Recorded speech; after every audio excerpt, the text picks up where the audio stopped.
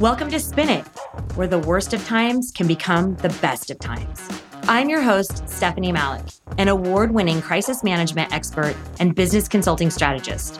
Along with my team of experts at S. Malik Enterprises, I have worked with thousands of high-wealth individuals and businesses over the last 25 years to create customized approaches for crisis management and business consulting to ensure they take their careers, relationships, and companies to the next level. On Spin It, we pursue purpose and passion, aspiring to uncover the true story behind every guest's successes and failures, removing the mystique behind what it takes to be truly successful from those that have actually done it. I'm chatting with executives and entrepreneurs all over the globe to understand how they turned obstacles into opportunities to grow not only themselves, but their businesses. I want to impact and inspire you and as many people as possible, not by blurting out the same old motivational phrases, but with the truth and authenticity behind real success, along with the roadmaps and methodologies it takes to get there. Whether it was a scandal, a broken business model, or simply navigating the noise, we want you to learn from our mistakes. It's all in how you spin it. Today, I have the privilege of speaking to Dr. Maya Shankar, who is the Global Director of Behavioral Science at Google. Maya is also the host of the new podcast, A Slight Change of Plans, where she talks to people who have navigated through major changes in their lives. Maya grew up playing the violin and was on track to become a professional violinist, studying at Juilliard, learning under an incredibly famous violinist and practicing more than ever. Yet one wrong finger movement and the ligaments in her hand snapped, leaving her unable to play the violin anymore. Maya needed to pivot quickly and chose to study cognitive science at Yale. This very competitive major required her to apply and be chosen out of a large field of applicants. After graduating, she went on to work with the White House under the Obama administration, founding the White House Behavioral Science team. I am so excited to speak with Maya about switching career paths after a life-changing injury, her fearless approach to life, and what prompted her to start a new podcast. Maya, thank you for joining and welcome to the show. How are you today? I'm great. It's so nice to be here, Stephanie. Thanks for having me. Absolutely. So I was going through your bio and I started looking about all your experience with Juilliard, and I wanted to talk to you about just the beginning, like just starting from the beginning. As a young girl, you were an inspiring violinist with incredible, incredible talent. You got into Juilliard and learned under one of the most talented violinists of our generation. But one hand injury, just one thing, ended your entire violin career. What was it like to grow up constantly practicing an instrument to the point of injury? Yeah, I mean, it's an unusual story in that it wasn't from repetitive stress that I got the injury. It was actually just one moment where I overstretched my finger on a difficult note, and I tore tendons in my hand in that one moment. And so, I mean, I wish I could say, Stephanie, that it was from overuse, but I didn't practice that hard. I was this is crazy. I wasn't that good a kid when it came to practicing. But no, I mean, to your broader point, I was so in love with the violin, so in love with playing.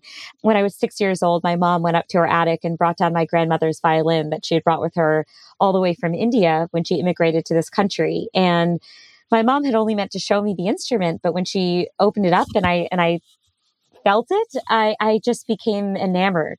And I asked for a pint-sized violin of my own.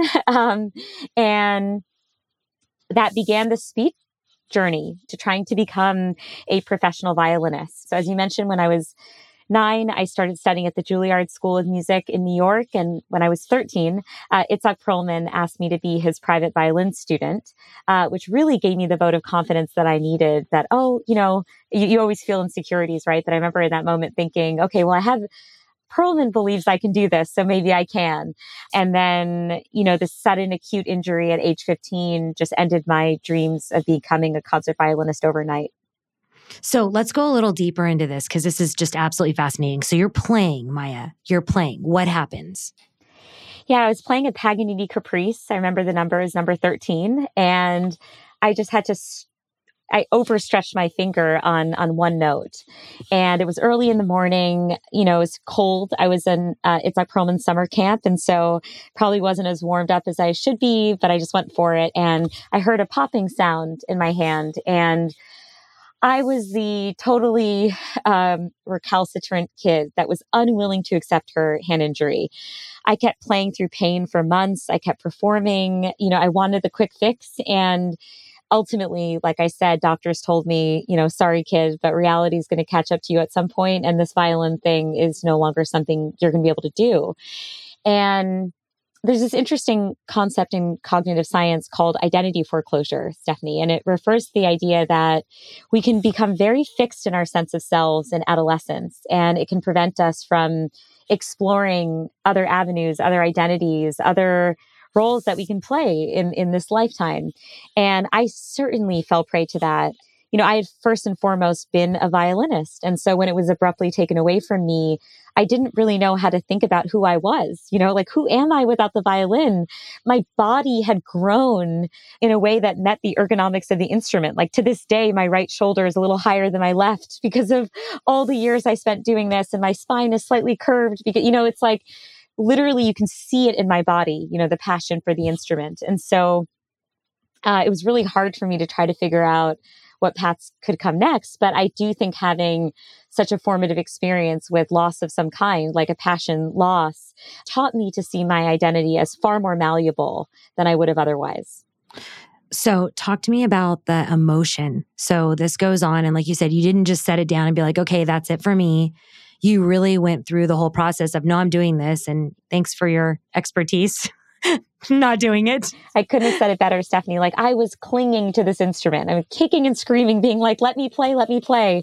And like I said, daily practicing through pain and just kind of trying to convince myself that this wasn't a big deal and it wasn't an issue. And finally, a doctor just had to sit down and say, you can't do this anymore. And I was absolutely devastated, so heartbroken, and at a loss for what came next. And I remember the summer before college, I was supposed to be on tour in China with my musical classmates. And instead I was at home in Connecticut helping my parents clean their basement. So, equally cool situation. Yeah, absolutely. Highlight. Highlight. And I stumbled upon a book on the science of how the mind works. And I similar to opening the violin that day, I didn't expect to fall in love with anything. I was just kind of like perusing and trying to pass the time. And I started to read a few chapters and I felt a similar feeling. I was completely in awe of this organ. I was so in awe of our mind's capabilities that I had totally taken for granted up until this point in time. It's so funny. I think in everyday life, we can all be so hard on ourselves. Oh, I wish I was this way. I wish I was that way. I wish my personality. Actually, just by virtue of living, we're all crushing it every single day. Our minds are exactly. We're winning. We're winning because we're here. Winning. We're winning because our minds are engaging in the most complex, remarkable processing that you can imagine. And the more you learn about the human mind, honestly, the more it can fill you with awe. And so in that moment, I realized, oh, this might be it. This might be the new thing that hopefully can capture me. And it led to my getting a PhD in cognitive science, studying how the mind works, and then ultimately getting a postdoc in cognitive neuroscience, where I looked at the mind from a slightly more technical angle.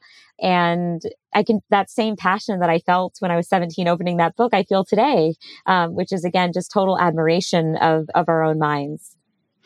So before we go into that, because I have so many questions about that, and you are so gracious and so kind, I want to go back to whenever the injury happened. And just like you said, you had planned on traveling for the summer. You had traveled. This was, Maya, not only did your body kind of envelop this instrument, but also everything. So your social setting and your family support and your instrument and the practice and just the time, everything. When this happened, everything stopped. Like you said, you're cleaning your basement now, okay? What does your social setting look like? Where are your friends? Or like, how are you feeling about reconnecting with people outside of the musical world? Yeah. So one quick clarification is that it was the summer before college. So there was going to be a social reset of sorts. But absolutely. I have to give credit to my parents because even though I was on the fast track to trying to become a violinist, they were absolutely intent on us kids having well-rounded lives. And, I'm the youngest of 4 kids and we all played musical instruments, but we also did a bunch of other things. Like I played soccer growing up and I was on the cross country team in high school and I was on like the trivia team for a while. And So you were really very, very well-rounded. It wasn't, your parents were not 1,000% violin and this is it. You were doing so many other things. Yeah, I felt like I was trying to do the 1,000% violin thing. And my mom in particular was always like, you got to put eggs in a few baskets here. Also, growing up in India, she had to choose her focus very early on. And so she became a physics major. She was in the sciences and she really wanted us to have a liberal arts education. So I remember even when I was trying to do this violin thing, she was always like, yeah, but can you go to like not music college, please?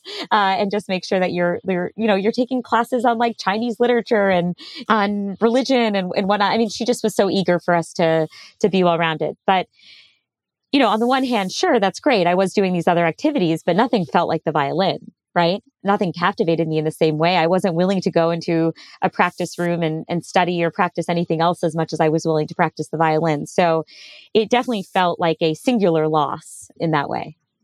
So you open up this book and you fall in love, okay? And then you quickly get into college. So you're in college and you're kind of going through this whole psychology of the new Maya, really.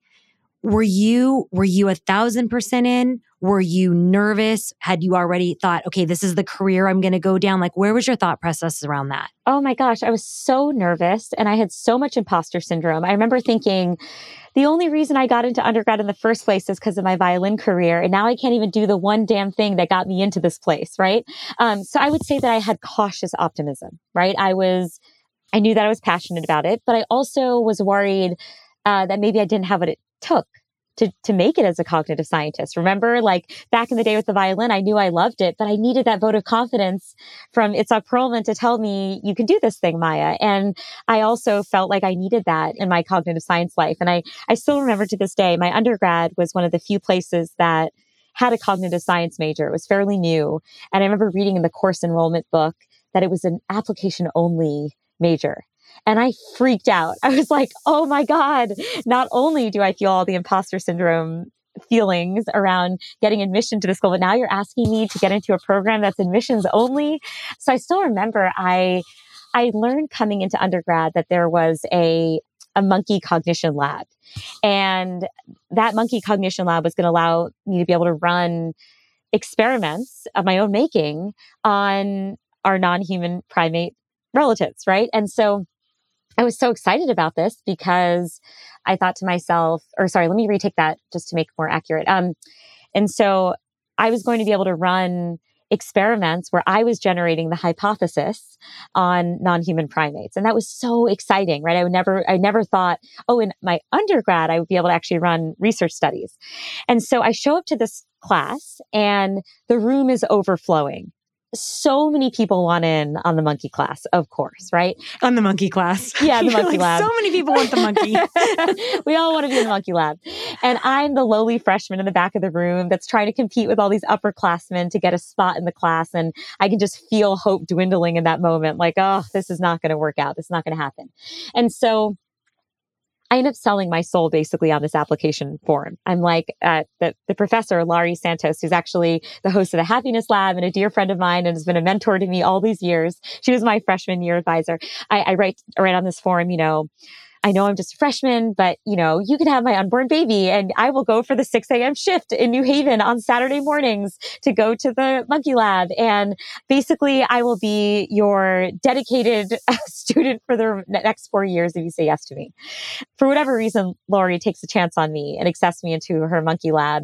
And that really changes the course of my life because it leads me to, one, again, get that vote of confidence from someone I really admire who's willing to take a chance on me. And two, to really get my feet wet on what it means to study the mind, what it means to actually put on scientist hat and come up with novel research questions and actually experience, the highs and lows of being a scientist, finding out sometimes that you're right about something. Sometimes you find out that there's nothing interesting in the area you're studying, but it really gave me a taste of what that life could be like. So you said something in an interview that stood out to me. You were telling the story of you and your mom going to Juilliard and asking a random violinist to make an introduction for you. And you said it was your mom's fearlessness that opened the door for you to get into Juilliard. In what other ways was your mom so fearless? Because I'm picking up a lot of this going into you as it starts permeating through your life. Yeah, I think my mom's general philosophy, and maybe this is the immigrant mentality, is you're not always going to get stuff handed to you on a silver platter. Sometimes you just need to make the damn platter yourself. And so when it came to Juilliard, as you mentioned, I had these huge dreams when I was a young kid, but my parents were not well versed in the classical music scene. They didn't have any connections to that world. They didn't know how to get me in front of the right teachers and in front of the right school. And, my dad's a physics professor. My mom helps immigrants get green cards to study in this country. Like, music was not in their wheelhouse.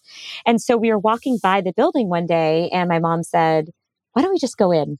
It's like, "What do you mean just go in? That's nuts. We can't just walk in unannounced, uninvited." And she said, "Oh, what's the worst thing that can happen?" And I'm visualizing, well, I can think of a few things like security guards gently escorting us out of the premises and never allowing us back in. But okay. So I think this was in like 1995 or something. So we go in and my mom strikes up a conversation with a student and her mom in the elevator and very gently asked, like, "Oh, would you mind just introducing my daughter Maya to your violin teacher when you're done with your lesson?"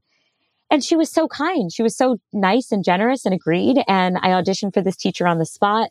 He ended up accepting me into a summer boot camp and he prepped me that whole summer for my Juilliard audition, which I ultimately, and very fortunately was accepted into. And so I think what that lesson taught me also is that people are going to be really kind and generous along the way if you're just willing to ask. And I've seen that play out many times over the course of my adult life. First, beginning when, I was a postdoc sitting in my neuroscience lab and it occurred to me that I didn't want to do this anymore because it wasn't quite the right social environment for me. Like, I was in this windowless laboratory for my third or fourth hour, scanning people's brains, being like, I don't know anything about these people. And yet I'm looking at like their amygdala. This just doesn't work for me. And then I had to call Lori and say, Lori Santos again and say, so, this thing that I've been doing for like many years that I was, a role model, you're my role model. I was hoping to have your future. I kind of don't think this is right for me anymore. What do I do? And she told me about this incredible work that was happening in the White House at the time where they were marrying behavioral science and public policy. And I ended up sending a cold email to a former Obama official and, basically pitching him on the idea of, my getting connected with the White House and having a job made for me. And again, one of those moments where, similar to the Juilliard elevator, he writes back right away and says, "Oh my gosh, I'm happy to connect you. Here's President Obama's science advisor. Here's his deputy advisor's email address. Let them know I sent you." And then many years later, I'm eager to help Mayor Pete, run for president. And I sent him a cold email. I'm like, "Hey, do you think I can help on your debate prep team?" And he writes back and says yes. And it just showed me time and time again, if you put yourself out there, they say it's a cliche at this point. Oh, the worst thing that can happen is no, but also the best thing that can happen is yes, and I think sometimes we forget that, especially because people are far more open than you might think they might be, to what you have to offer, to the skill sets that you have, that they may not be familiar with or aware of. So I'm going to go off script for a second because I have 4 kids as well. The oldest one is 26. Oh, wow. The youngest one is 11. Right. That's what I say too. Good job, you. You deserve the award. Whatever the award is, you get it. Well, I'll let you interview them first and then we'll see what kind of award I should have. I love that. I get frustrated sometimes with our new interns and I get frustrated sometimes with our new employees and I get frustrated sometimes with the kids because I'm like, I don't know where this fear base came from. For me, it's not like a normal or like a healthy fear where you're like more like you're like cautious, but you're still going to go ahead and do it. It's Maya. It's fear. Like your body takes you over. I remember one time my daughter got like an 89.9725438 or something. And I said, just go talk to your teacher. Very, very caring teacher. Go talk to her and say, "Hey, I blew it on one of those questions. Can I do?" And I mean, you would have thought that I was asking her to give up her first child. Like she was like, "You cannot do that." And it was very, very real and it was very fear-based. So when I read that about the White House and then the answer was yes, it was yes. I think of 2 things. I think of the first thing is, what was the tenor and tonality of your email? That's the very first thing I think of. And then second of all, do you teach this tenacity and this glow about you that you have to people that might not have the same feeling that you do? Yeah. So one, I so relate to your daughter. I have a lot of your daughter in me, which I hope is hopefully an inspiring message for listeners, because you can be a blend of a lot of confidence and insecurities alike and still find opportunities for yourself. So my email to that former Obama advisor, Cass Sunstein, was ripe with insecurities. It was seeping at the seams. I think I tried to almost self-sabotage my chances by saying in the email, I put in parentheses, I mean, I should pull this email up to refresh it, but I do remember saying, I know I'm not cool enough to work with the likes of Obama, but if there's a state or local government opportunity, please let me know, because I'd love to work in a local setting. As if to say, like, don't worry, we both know I'm not actually capable of doing the big thing that I'm asking for. Like, don't worry, I know that. You don't have to humble me. I'm humbled, right? And I think it's a very classic thing that so many of us do. We get in our own ways. And I was lucky because in that moment, Cass decided to ignore the insecurity and just wrote back saying, no, here's the Obama White House peoples. That's the path we're going to take together. And I'm so grateful for that. And what did you do when you got it? Like, when you get this back, where are you? And tell me what happened. Okay, I'll tell you exactly where I was, because it's a moment I'll never forget. I had been swimming at the YMCA and I was biking home and there was a red light. So I was stopped on like the sidewalk just waiting for it to turn. And I looked at my phone and was like, holy crap, he wrote back. I wasn't even expecting a response, right? Let alone a response so quickly. And I nearly fell off my bike. The only person who's like fully parked at a red light who nearly falls off her bike. And I put it back in my pocket. I was like, road safety. You can't look at this anymore. Just figure it out when you go home. But I was so taken by the fact that it seemed to me like he saw a potential in me that I hadn't myself seen, and that he knew, okay, sure, you haven't had formal public policy experience. However, it seems like you got guts. It seems like you have some chutzpah, and those are actually the traits that make a person thrive at the White House. The knowledge learning, the part about public policy and how it merges with behavioral science, like, I'm confident you can learn that stuff. The harder part is actually having the guts to send me this email. And like, that's going to be part of the recipe for success. And he was so right about that, if that was in fact his interpretation, because when I got to the White House and I'm trying to build momentum to create this team, and I don't have a budget and I don't have a mandate that allows me to build a team, well, what do I have to do? I have to do the metaphorical cold email like a gajillion times. I have to knock on every door. I have to strike up conversation with any person who's willing to take a conversation with me at all levels of government. I need to like go into the Oval Office with President Obama himself and say, yes, of course, this thing that I've been making is a team with a real name and has a future. You know, like I was thrown into all of these environments. And so I feel like that email experience just really taught me, as a woman of color, there's enough room in this world for other people to get in my way. Right. I shouldn't be the one getting in my way. I don't need to do it myself. Exactly. And that was such a good lesson for me to learn. It took me years, though, to learn that, you know? So I think that's so incredibly important, because I'm first generation here on both sides. And where's your family from? My mom is from Portugal, from the Azores Islands, and my dad's from the Middle East. So I think it's so important, the imposter syndrome and the insecurities that you talk about, and just really getting through that, because honestly, Maya, he's so right. He can teach you the public policy, or he can teach you the service or the product or whatever it is. He can't teach you knocking on those doors and those, again, gajillion emails that you're going to sell, and to have the tenacity and the grit to do that. That was all you. And I should mention too, you know, I hired a bunch of people when I was building the White House team, and the things that differentiated the highest performers from the lower performers was not their educational background. It was not their academic standing. It was their fearlessness. Honestly, their willingness to go out there and find entrepreneurial ways of getting things done, having a creative, nimble mindset. That was the thing that differentiated our best performers. I love that. I wanted to share one other thing, though, with respect to your daughter's comment, because I do think that, and this relates to this idea of a CV or a resume being a highlights reel, right? It is so easy to not realize how many no's or non-responses I've gotten to. My denominator is really high. I take a lot of chances. I send a lot of cold emails and notes. If you put yourself out there enough, no one rejection is going to feel as bad. And so I've always felt like it's similar even to my approach at the White House, right? Trying to build this team. I was trying to get government agencies to partner with me.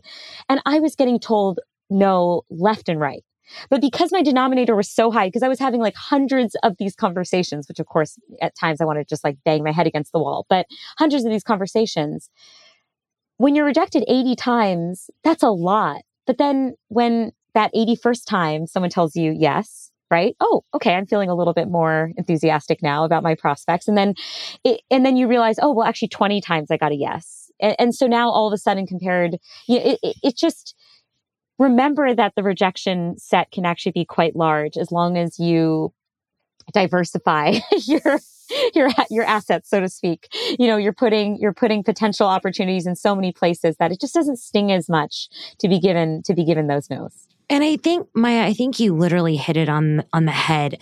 We were talking about this the other day with LinkedIn. So we were talking about, like we were just talking about highlight reels for your upward trajectory and all the amazing things that you've done. But people don't see what the sabbatical meant. Okay. People don't see all the times that you applied and said no, just because you're responsible and you stayed at your job for however long. People don't see that the time you didn't get the promotion or the time that you were feeling really unhappy or you were feeling really down and you stuck it out. They just see the next great job, the next great job. Then they don't really see all of the turmoil. And that's one of the things that I try and talk to the younger ones in our company, because this is the third company that I founded that's gone global. But also too, with the younger kids that are coming out and really want to make an impact. They're like, I just want to make an impact. And impact means so many things to so many different people. So I just find it, I think I'm so happy that you expanded on that. I'm really happy that you said, hey, look, this is normal. Throwing it 80 times and getting, 20 okay or yes is a very, very normal thing. It's not a bad close, if you will. Yes, that's exactly right. And again, if you only put yourself out there one time, then yes, I agree. It's bruising when you get that one rejection. But if you do it enough, you do build some insulation, right? I do feel like I have a lot thicker skin than I used to.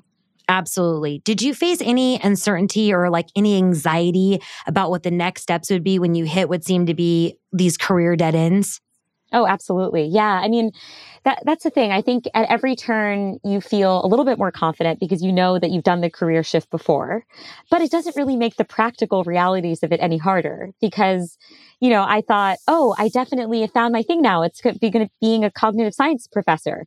And then I get this postdoc in cognitive neuroscience and I'm thinking, oh, darn, if I don't become a professor, what does a person with this background become? And then suddenly I get this dream White House job, right, where I'm a practitioner and I'm actually applying behavioral science to policy. And I'm thinking, well, this is the dream. And then I'm waiting for a Hillary administration for 8 years. And then that doesn't happen, as we all know. And so at every turn, you can feel disoriented. But I have felt a sense of peace emerge, which is really a discovery I had when it came to the violin and how you can build a through line throughout your life, even when there's a lot of twists and turns. And what I learned from my experience with the violin is that I think I was wrong about what I actually loved about it. Like if you had asked me as a kid, Maya, what do you love about the violin? I would have said, oh, I love the way that it feels and I love the way that it sounds. And I love, pressing my fingers down and then this beautiful thing emerges. Those were true, but I actually think the thing that I really loved about the violin was the idea that it allowed me to forge a deep emotional connection with people who I'd never met before. So as a young kid, right, you're going on stage with a bunch of strangers in the audience. Within moments, you're making them feel something they've never felt before. And that is so intoxicating, right? To make people feel things. Like what greater gift can you be given than that? And it was that human connection that drove me, that the fascination with how it is that we even get people to feel things that in part ignited my passion for cognitive science and becoming a scientist, and certainly motivated me to create my podcast, A Slight Change of Plans, where it's all about having these super raw, vulnerable, intimate conversations with people who've navigated extraordinary change. And you have license to go into a room with people, in the case of, my first season, like Tiffany Haddish and Hillary Clinton and Casey Musgraves, and say, hey, I know we just met, but what's the hardest moment of your life? Or tell me about, I'm sure you feel this all the time, Stephanie. It's like, so at the end of the day, yes, I've done such different things, but there is a through line there, which is a deep desire to understand and forge human connection. That is the constant thread across my career. I love that so much because so much of what you say just completely resonates with me as a human. And so when you say these things, I was always the one in very high level, like executive positions, like vice presidencies and presidencies throughout Silicon Valley. Okay. And I always asked the taboo question, like the provocative question, the one that didn't follow the sales script. But I genuinely meant it out of interest. I really was deeply wanting to connect. So I remember going into like a big wig's office and not seeing any family pictures. Like I remember walking in and I would just walk in and I'd be like, oh, I mean, beautiful art, amazing office, incredible view. But then I just noticed that every time I call late, they're there. Every time I call, they're always down for a late night or early dinner or like an early breakfast. And so I would just say, hey, I don't want to keep you. Do you have a family to get home to? And then that would lead to going through divorce, or unfortunately I don't have my kids tonight. And that connection was really honestly and truly part of the sale. They shared with me so deeply and they shared with me so intimately. They knew I wouldn't go away after I made this sale because we had that connection, that deeper connection. And so when you talk about that and you say, hey, I have this platform now where they know they're not going to be going up doing high five. We're going to get into some really deep stuff, but it's awesome. There's nothing better. I completely agree. I mean, it is the greatest. I was talking about this with my husband the other day, like creating a slight change of plans and getting to have these kinds of interviews with people is probably the greatest gift I've ever been given in my adult life. It feels like the equivalent gift of being given the violin as a child in terms of the emotional rush that I feel from the experience. And yeah, and I would just urge your listeners who are going through an unwanted change or a big change, because that's, again, the premise of what my whole podcast is about. So I've learned so much about navigating change from both the science, but also from my guests' personal stories, is that when it comes to any given pursuit, try to focus on the features of that pursuit that make you tick, rather than focusing, in my case, for example, on the instrument, on the violin, which had the ability to be taken away from me. Focus on what it is about the violin that you loved, and then try to find those traits in other things, in other passions or pursuits that can exist in the world. And I think that puts you on sturdier ground when it comes to continuing to find things that you love, because you might have the very thing taken away from you. You're an athlete, you get an injury, you're a professor, you don't get tenure, whatever it is, like all people face a stumbling block. But if you can, kind of dig in and say, oh, well, what were the things that I loved? It can really help you move on to that next step. Well, again, I think you absolutely nailed it. It's that common thread. It's that one thread that kind of carries you through, because I know for me, Maya, I know that when I would go, oh gosh, am I just changing? Am I just kind of like here? I really wanted to feel settled and I wanted to feel grounded foundationally. And until I got to what you said, the features, and it was human connection. It was a deep desire to connect. It was a deep desire to help and to inspire and to impact. And I just necessarily couldn't figure out what it was. And that was the whole reason, just like you, that was the whole reason why I started the podcast. I didn't want to add to the noise, but I did want to have a larger reach on impacting and inspiring others. Completely I love that so much. Yeah. So well said. So how can behavioral science enhance or affect workplaces? Look, I think behavioral science is the study of how and why we make decisions, as well as how we develop our attitudes and beliefs about the world. So it is essentially an umbrella category that captures the human condition, right? How it is that we move about in this world. And so what you can learn from behavioral science is that sometimes we're influenced by all sorts of factors that we're not even consciously aware of, right? All these surprising factors that influence our day-to-day decisions that if we could just become aware of might lead us towards, better outcomes or better decision-making frameworks. So one thing I love about the field is that I'm constantly learning new and surprising things about our own minds. And, certainly in my work in public policy, when you understand what some of those factors are, you can design around them, right? You can say, oh, I know that as humans, we have this bias or that bias or that bias. And so therefore, I will design a system to accommodate for that, to reflect our best understanding of behavior. So do you find yourself overthinking just like simple things because you're doing deep dives into the science behind certain actions or decisions? So do you overanalyze or analysis paralysis? Like, how are you on that? It's a good question. I mean, in some ways, maybe the reverse, because I've learned from behavioral science how bad analysis paralysis is and how having choice overload can backfire. But it's such an interesting thing because I get asked this sort of question a lot. And I love the question because it's like, oh, as a behavioral scientist, what is it like to live? Can you live like a normal person?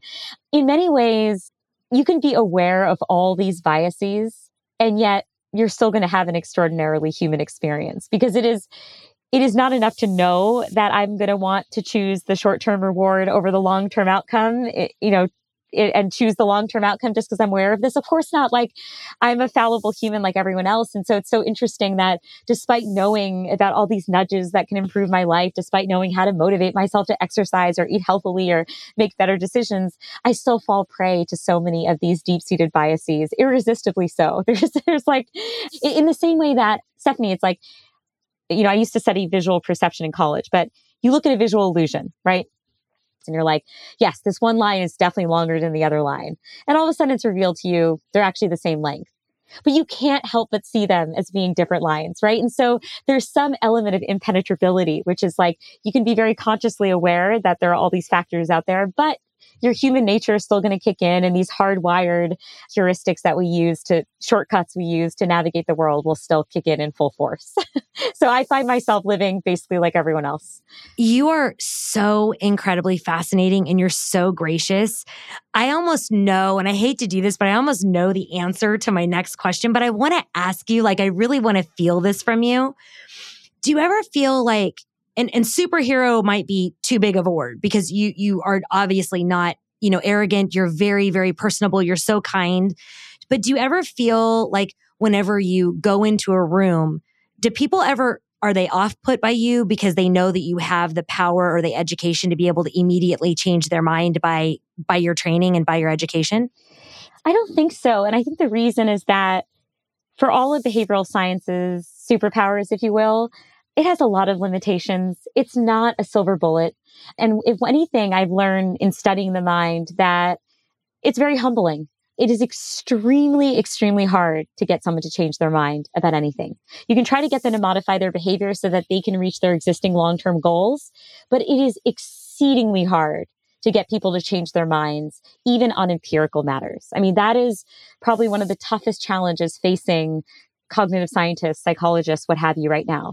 And so I feel limited by the tools of this field. It's just not as powerful as you might think. And I think in many ways, that's a testament to the fact that, again, we have a very complex cognitive architecture.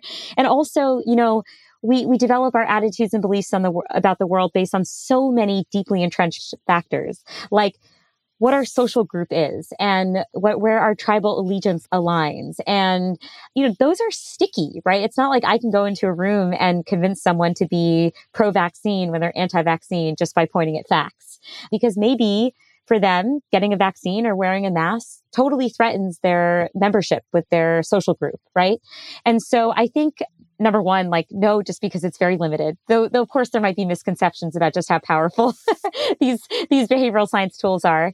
But I think the second thing is I do feel a profound amount of humility as I go about my life, because if anything, being a scientist teaches you that knowledge is hard to come by.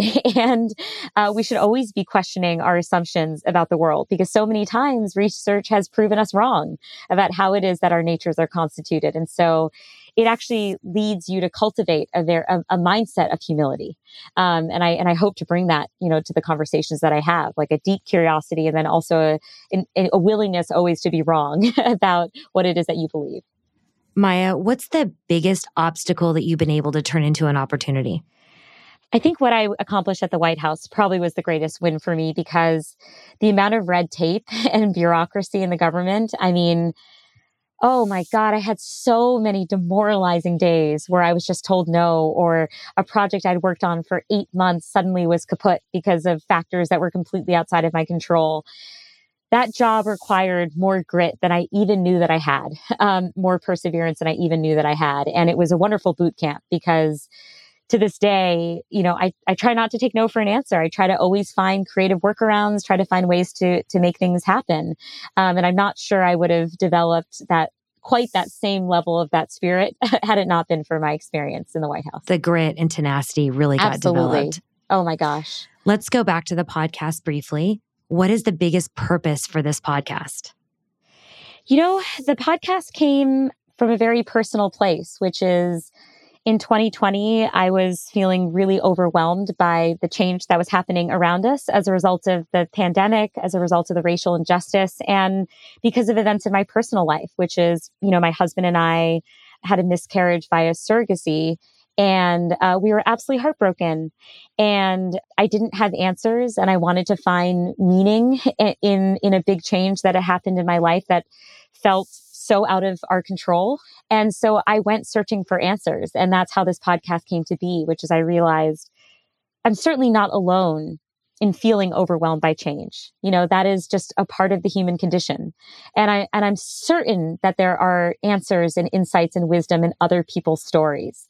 So if I can find people who have navigated extraordinary change in their lives and mine their stories for some answers that don't happen to lie in a cognitive science textbook, right? You can't, in the middle of grieving, go to page 23 and there's your answer, right?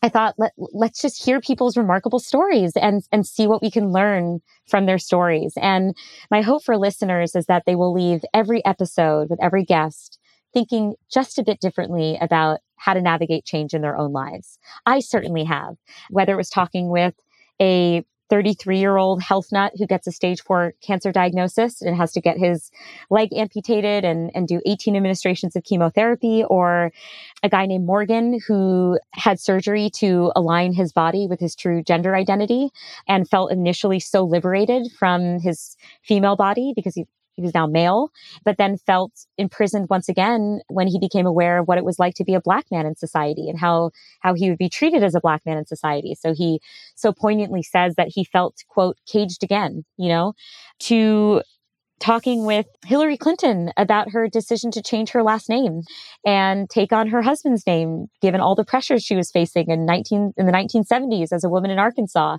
There are just so many fascinating tales from people who've gone through so many different types of change. And I really do feel like I personally am a better person for it. And I hope listeners feel the same way. That's amazing. Who's been your most inspiring guest thus far? I spoke with a woman who lost her husband during quarantine and was grieving his loss, and in part grieved his loss by honoring boxes of his writings and journals that he had left behind for her. And what she found in those boxes turned a pretty straightforward grief into a very complicated grief. And I don't want to share more because I want, listeners to have that, to hear her full story in her own words. It's actually going to be the first episode of season 1. She showed incredible vulnerability in that story. And it actually inspired me to turn the mics around and have my producer interview me about my own story of change. Because in August of this year, my husband and I endured a second miscarriage with our surrogate of identical twin girls, which was absolutely devastating. And I was at a total loss of how to think about this. For this to happen again with a person that we loved and adored and who was so generous and kind, it was just so devastating. And I was so nervous about sharing such a personal story with the world. I never had planned to, Stephanie. And then I realized that, to your question about the ethos of my show, this is what the show is all about. It's about processing out loud and healing and trying to find answers in messy scenarios. And it was so therapeutic for me to do that episode. And so, yeah, I guess Susan, the guest I had on the first episode, inspired me to share my own story. And I'm so grateful to her for that. Maya, thank you so much for coming on and making this such an impactful show. I'm so excited to share your story. Where can our listeners find you? Yeah, so they can find A Slight Change of Plans wherever they find their podcasts. And I have an Instagram handle at Dr. Maya Shankar. So SHANKAR. And they can follow the show, and I give some sneak peeks of upcoming episodes on there. That's incredible. Thank you again for sharing time with us today. Thank you so much, Stephanie. So much fun to talk with you. Thanks for listening to Spin It. If you enjoyed listening, don't forget to hit the subscribe button to be notified when a new episode is released. The best way to support the show is to leave me a 5-star review on Apple Podcasts or your favorite podcast app. And if you want to hear more from me, hop over to Instagram and follow me at Stephanie Malik. That's Stephanie with a Y, STEPHYNIE Malik, MALIK, or visit my website at stephaniemalik.com.